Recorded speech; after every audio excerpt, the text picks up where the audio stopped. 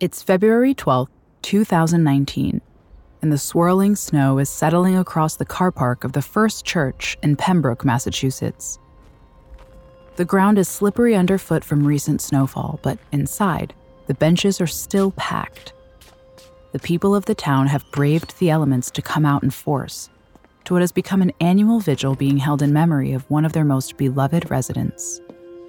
Virginia Hannon, or Ginny as she was known to many, died in 1984, aged 59, but many still remember her fondly. She had been a cook and a lunch lady at a local school and a pillar of the community. Ginny is spoken about like the kind of grandmother everyone wishes they had. Locals have come to pay their respects, but it's more than just that. Ginny was torn away from them when she was brutally murdered in her own home 35 years ago, killed by an unknown assailant. They aren't just here tonight to remember Ginny. They're here to demand justice. As well as the friends and family who have turned out in force, are members of the local police department, news crews from Channel 25, and District Attorney Tim Cruz. The hope is that in bringing the case back into the spotlight, someone, somewhere, might be prompted to come forward with information. After the priest opens the service, Tim Cruz walks to the front and addresses the crowd. "Somebody has not been held accountable," he tells them. "Somebody has done a terrible thing. I'm hopeful that we will come to a resolution in this matter." But following decades of no progress, it's going to take more than just hope to kickstart the case. Also in attendance is Pembroke Police Chief Rick Wall. He's interviewed by Channel 25 outside in the car park once the vigil ends. "I was one of her paper boys," he tells reporters. "And she was my lunch lady at school. She was just a piece of the neighborhood." It's clear from the way he speaks about her that she had touched so many lives in this small town before she was murdered. Chief Wall is committed to getting justice for Ginny and believes the case is still solvable even after all this time. "Things have changed a lot from 35 years ago," he says. "We're trying to take what evidence we have and adjust to new technology." It's a reference to the huge strides in forensic science since Ginny's murder, advances that he hopes could now help unmask her killer. The speeches from her family are amongst the most emotional. Her niece by marriage, Judy Hannon, makes an impassioned plea of her own. "Some think it's 35 years ago and it's too late," she says. "It's never too late to do the right thing." She lives 2 doors down from the house where Ginny was murdered. She tells reporters that even now, she can't help but picture what happened to Ginny every time she drives past her aunt's house. On the way out of the vigil, there's a stack of candles next to a sign that implores people to take one in Ginny's memory. There's no questioning the strength of feeling amongst the town, the desire to see justice done. The original investigation struck out pretty quickly, so they're under no illusion that it's going to be an easy ride.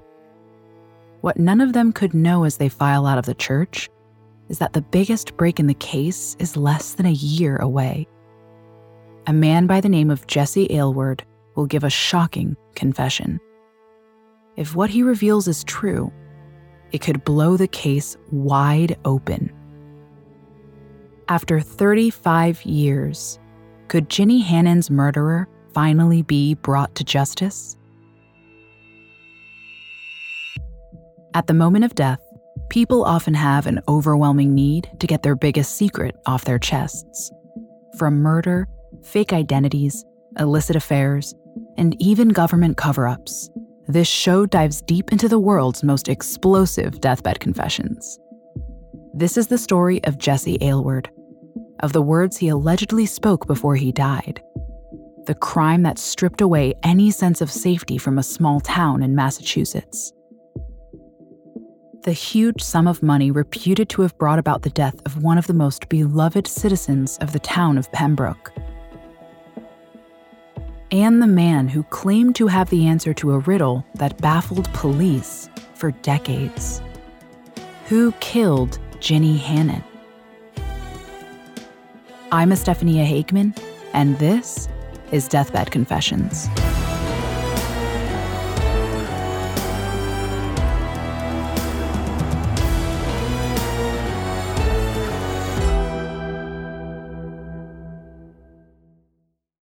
It's February 11th, 1984, a sleepy Saturday in Pembroke, Massachusetts. People are nestled in their homes, sheltering from the tail end of winter. Pembroke is halfway between Boston and Cape Cod. It's a small town with only 13,000 inhabitants, the kind of place where everyone seems to know each other's business. Ginny Hannon has lived here all her life. Home is a small yellow cottage on West Street, around 3 miles from the town center.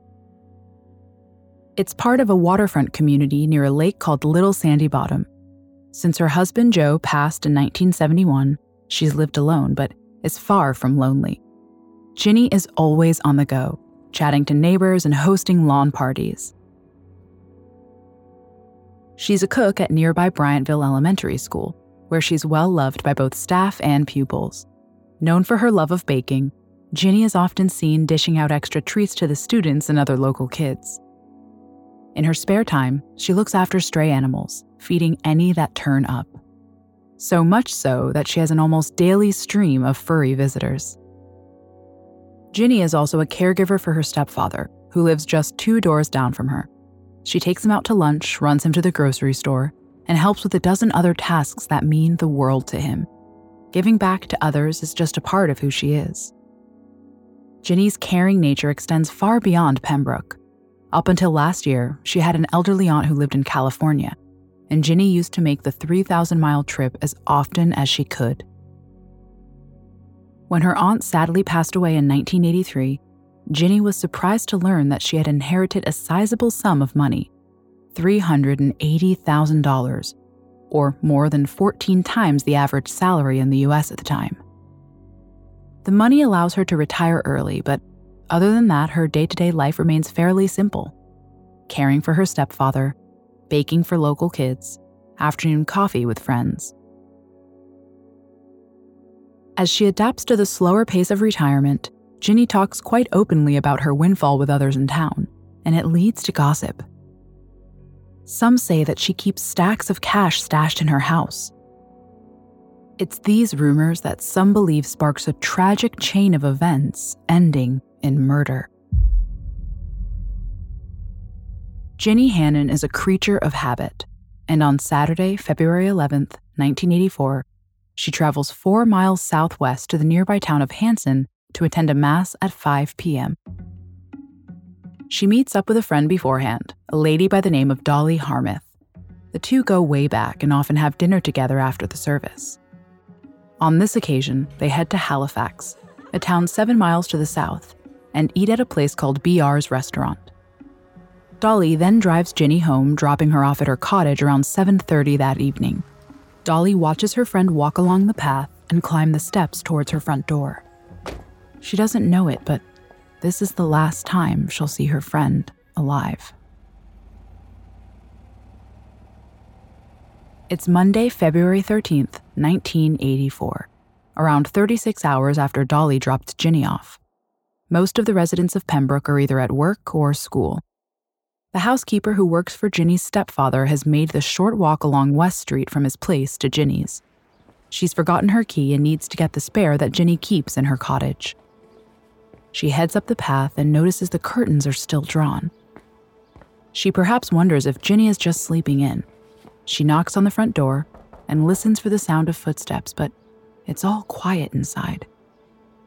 She's about to knock again when she glances down and sees that the doorframe around the lock looks damaged, as if it has been forced. Stepping inside, she shouts a greeting. There's no reply. She walks cautiously through the cottage, calling Ginny's name. Maybe Ginny is sick and laid up in bed. She heads there next to check, footsteps echoing in the otherwise silent house. She steps inside the bedroom, and her hand flies to her mouth as she struggles to process what she's seeing.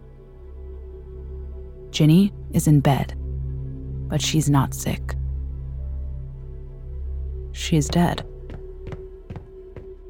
The housekeeper calls 911, and it's not long before the cottage is crawling with police. The first officers to respond head into the bedroom to secure the scene and examine the body. At 59, it's possible Ginny died of natural causes, but upon closer inspection, that theory is categorically ruled out. They find her laid out in bed as the housekeeper had described, her body covered by a sheet like a shroud, only her face showing. When they eventually peel it back, the full extent of her injuries is shocking. She has been badly beaten. Amongst the marks on her body is what appears to be a shoe imprint on her abdomen, suggesting she's either been kicked or stomped on. And as if that wasn't bad enough, she's been stabbed a total of 7 times. 6 of the wounds are to the stomach, and the 7th is in one of her eyes. None of these are the actual cause of death, though. After having been subjected to such a horrific attack, her killer used her own stockings to strangle her. The savage nature of the crime sends shockwaves throughout the community. It's the kind of town where many folks are used to leaving their doors unlocked. It's going to take swift action by the police to restore any sense of peace to Pembroke. They need to act, and act fast. Once Ginny's body is removed, officers set about processing the crime scene. Amongst the items they collect are shards of broken glass from the door stained with blood, although they're not sure at this stage if it's Ginny's or her attackers. A number of wadded-up, blood-stained paper towels also get bagged up for analysis, along with the stockings that were used to strangle her. In 1984, the field of DNA analysis is very much in its infancy and is yet to be used to secure a criminal conviction anywhere in the world. It's not something officers are familiar with, so the collection of these items is more to help police build a picture of how the murder occurred than identify the attacker. The first line of inquiry that investigators consider is a burglary gone wrong. There is no evidence of sexual assault, and there has been a string of break-ins recently, although they've yet to make any arrests. They speak to the last person to see Ginny alive, her friend Dolly Harmouth. Dolly remembers Ginny having around $100 on her the night she saw her last. That cash is nowhere to be seen, but other than that, nothing else appears to be missing from her house. Speculation is rife that Ginny's newfound wealth could have led someone to target her. Given the brutality of the murder, it'd be easy to assume that the attack was personal in nature, that some had had it out for the beloved community member, but it appears Ginny had no known enemies. This makes police focus on whether her injuries were inflicted to extract information about the whereabouts of her cash windfall. As it is, almost every cent is in the bank, still accounted for. Whoever killed her, they didn't get rich off the back of it. The senseless murder has stunned the whole town, but nobody feels it harder than her stepfather. Her death leaves a huge void in his life. Losing someone like that is enough to shake anyone. He's so affected by her death, he moves away from where it all happened. The team of investigators cast the net wide. From family and friends to well-known criminals with a track record for breaking and entering, they make a list of people they want to speak with in connection to the murder. In total, police carry out over 50 interviews, but frustratingly, they lead nowhere. Nobody they speak to had seen Ginny in the 24 hours between her being dropped off and the discovery of her body. And not only are no arrests made, but they don't even uncover a single suspect to focus their efforts on. As investigators chase their tails, neighbors who walk down West Street in the days following her murder report seeing a number of stray dogs and cats arriving at Ginny's cottage. They hang around for hours, expecting that any moment now, she'll come out and greet them.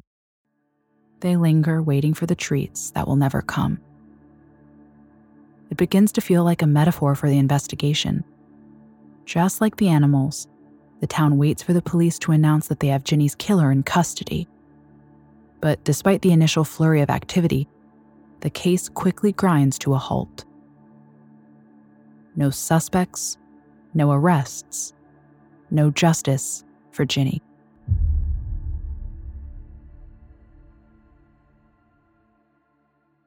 Ginny's murder slips into the cold case pile. It stays open, but more out of hope than expectation. The police have no news to share on the case for another 35 years. That doesn't deter Ginny Hannon's family from making regular inquiries and talking about her every opportunity they get. They keep her memory alive by holding an annual vigil. They don't know it yet, but this latest one in 2019 will be the last one they'll ever hold. The fact that the service at the First Church in Pembroke attracts such a large turnout so long after Ginny's death is evidence of just how loved she was. There's a feeling of renewed hope when soon after the vigil, Chief Walls announces that they're re-examining the physical evidence in Ginny's case. Advances in forensic testing means that the surviving evidence can be examined in ways not even dreamed of at the time of Ginny's murder. They still have a number of items taken from her house. The broken glass, paper towels, and stockings from the murder scene, all safely stored in an evidence lockup. By now, DNA sampling is commonplace in forensics, and they set to work testing the blood samples that were found on all the items. There's a chance that someone capable of such a brutal attack has committed more than just this one crime. And if that's the case, maybe the killer already has a sample on file. There's a spark of excitement when the lab report comes in. It confirms that the blood came from Ginny and one other person. Chief Walls now knows for sure that they have her killer's DNA. What they don't have yet, though, is a match to an existing profile. Using forensic genealogy, they go one step further. From the sample they have, they can search for any relatives of the killer that might be in the system, and ultimately trace that back to whoever murdered Ginny. Sadly, this too proves fruitless. It feels like a huge letdown, but at least they have the killer's genetic fingerprints. They don't know it yet, but the final piece of the puzzle is only a year away. That piece goes by the name of local resident Jesse Alyward. He's in poor health, and any day now, he's going to drop a bombshell that reignites Ginny's case in a way that even Chief Walls can't have seen coming. Jesse Moses Alyward was born on March 9, 1961, and lived in the town of Brockton, 12 miles west of Pembroke. He was a local handyman and owned his own paving business. Little else is known of him, other than he had a reputation as a hard worker. Folks described him as intelligent, a skilled and creative craftsman. Like Ginny, he was known to have a generous nature, in particular towards local homeless people. He was never linked to the Ginny Hannon case back in 1984. But all that changes on Monday, February 3rd, 2020. Pembroke police receive a call from someone claiming to be a friend of Jesse Alyward. The friend, whose identity is never shared publicly, tells officers that Alyward passed away in Brockton Hospital just yesterday. His cause of death is unknown, but before he died, he made a startling revelation. Alyward allegedly told his friend that he had killed a woman in Pembroke years earlier. Other than this, the level of detail the police reveal about the conversation with their anonymous tipster is sketchy to say the least. They don't even specify whether Alyward's friend is male or female. But it's more than enough, though, to breathe new life into one of the oldest open cases Massachusetts police have on file. Chief Walls moves quickly. A warrant is obtained to collect samples of DNA from Jesse Alyward's body. A team is dispatched to Broxton Hospital to do just that before Alyward can be released for burial, and they're able to get a sample of his blood.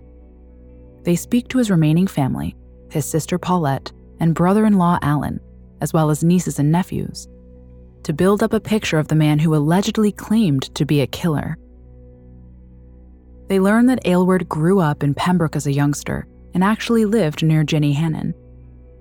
As they start to dig into his past, they find out that Alyward wasn't as good-natured as previously believed. In the mid-1980s and 90s, he had multiple run-ins with the law. Investigators don't share specific details of any offenses or jail time, but they do release a picture to the press when the story breaks. It's from back in 1986 when Alyward was only 24. There's an air of Charles Manson about it. The young Alyward has that same mane of black hair and goatee beard, but unlike Manson's wild-eyed stare, his is flat and emotionless, boring a hole into the police camera that took his mugshot. Again, they declined to reveal what he had been arrested for at the time of the picture, other than to say it was from 1986, 2 years after Ginny's murder. Around this time, they also searched Alyward's house in Brockton for additional DNA samples, as well as any other evidence relating to the case. If what Alyward told his friend is true, he wouldn't be the first killer to keep a trophy to remember his crimes by. As it turns out, the search turns up nothing that ties him directly to Ginny. Making that connection will be up to the forensics team in the lab. While they wait for the results of his blood test to come back, there are other questions still to be answered. What possible motive did Alyward have for killing Ginny? And why had Alyward's anonymous friend waited until after his death to share what they knew? Had Alyward made them promise to hang on until after he died? Or did they hesitate out of some kind of loyalty to him, not wanting to alert police until he was beyond any kind of punishment? Chief Wall of the Pembroke Police stays tight-lipped on the friend's identity. He does say, however, that no action will be taken against them for effectively helping Alyward avoid prosecution. Even if police had been made aware in the months leading up to Alyward's death, it's unlikely that any prosecution would have been brought quickly enough to convict him before he passed away, assuming that he would have been deemed fit enough to stand trial in the first place. Even now that the case finally feels like it's moving towards a resolution, it doesn't happen quickly. It'll be another full year before police are willing to reveal what they've found. When they do, the resurgence of such a cold case grabs the attention of the national press, even making the New York Times. The headlines that run have been nearly 4 decades in the making. But the results are in. Ginny's family have some, if not all, of the answers they've been looking for. It's Thursday, March 18th, 2021. Plymouth County DA Tim Crews has called a press conference to announce the results of their investigation into Jesse Alyward. Ginny Hannon's family are in attendance. They've already been briefed in advance. Many of the journalists in the room try and read their body language for a hint of what's about to be shared. COVID is still running rampant across the nation, and the Hannon family are all wearing masks as a result, so it's impossible to pick up anything from their expressions. Crews doesn't beat around the bush. The results of the DNA tests are conclusive. The samples taken from Alyward's body match those on the paper towels, broken glass, and stockings taken from Ginny's house. There is no doubt that Alyward was there that night, and in the absence of any evidence to suggest he had an accomplice, he is the man police have been looking for since 1984. "I would love to be able to tell you exactly what happened in the case of Mrs. Hannon," he says, addressing the crowded room. "All I can tell you is the evidence we have. We are confident that Alyward did it. It's taken a lifetime to get this far, to have her killer named, but finally, the Hannon family can put a face to the man who killed Ginny." As huge as this is, there are still questions that they cannot answer. A big element of any investigation is establishing a motive, and police are unable to do anything other than voice the same speculation they did back in 1984. That Alyward's motive was money. Crews doesn't shy away from these unknown elements. "The DNA gets us to the people, but doesn't necessarily get us to exactly what happened," he says. "I'm always hopeful that we will be able to get that information to make sure we can give some final resolution to the victims in these cases. The victims are something that is never forgotten." There is speculation that Ginny may have crossed paths with Alyward some time before she died. Neither the police nor Ginny's family can say for sure whether that is true, though. What police do confirm is that of all the people they looked at in the initial investigation, Alyward was not one of them. Chief Wall doesn't elaborate as to why he had been overlooked. Could it have been an oversight? Alyward's criminal record, coupled with his violent past, should have popped up somewhere in the course of their inquiries. For Ginny's family, hearing Tim Crews name Ginny's killer is as difficult as it is cathartic. Her niece, Judy Hannon, says she would rather have seen the killer led away in handcuffs. Judy stands alone at the press conference, an array of microphones held no more than a foot from her face. In her hands, she holds a 12x8 black and white picture of her Aunt Ginny. "I think there is more to the story, and I'm praying people come forward," she tells reporters, desperate to know more about the man police now say killed her aunt. "Tell us his story. We deserve to know." She does share that she recognized Alyward's picture when police first shared it, although she hadn't known his name. "Sure, I'd seen him through the years," she confirms. "I just don't understand why he had to kill her." Despite the unanswered questions and mystery over Alyward not being questioned back in 1984, the Hannon family have nothing but praise for the unrelenting work of the police department. Richard Hannon, Ginny's nephew, has his turn in front of the press too, and says he feels a sense of closure. "It's nice to have a name, to see the effort that they put in wasn't wasted," he says. "Maybe it will jar someone's memory." Ginny's family might never get the answers they still yearn for as to the motive for her murder. But for now, they, and Ginny, are at peace for the first time in almost 40 years.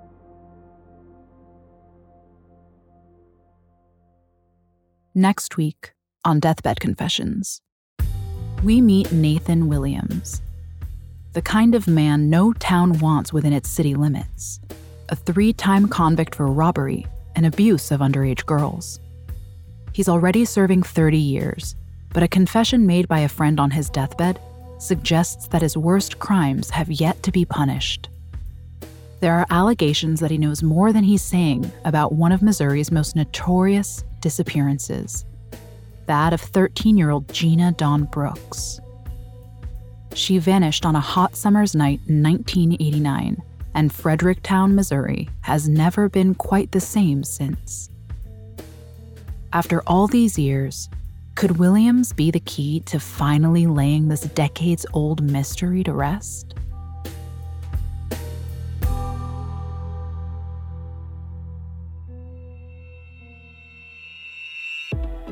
Deathbed Confessions is a Spotify original from Parcast, produced in partnership with Noiser. Executive produced by Max Cutler, Drew Cole, and Pascal Hughes. Developed by Julian Boireau for Parcast. Series produced by Addison Nugent. Written by Rob Scragg. Supervising editor Jane O. Sound design by Matias Torres Soler. Sound supervisor Tom Pink. Edited by Carla Flores and Rob Plummer. Mix master by Cody Reynolds Shaw. Music by Oliver Baines and Dory McCauley.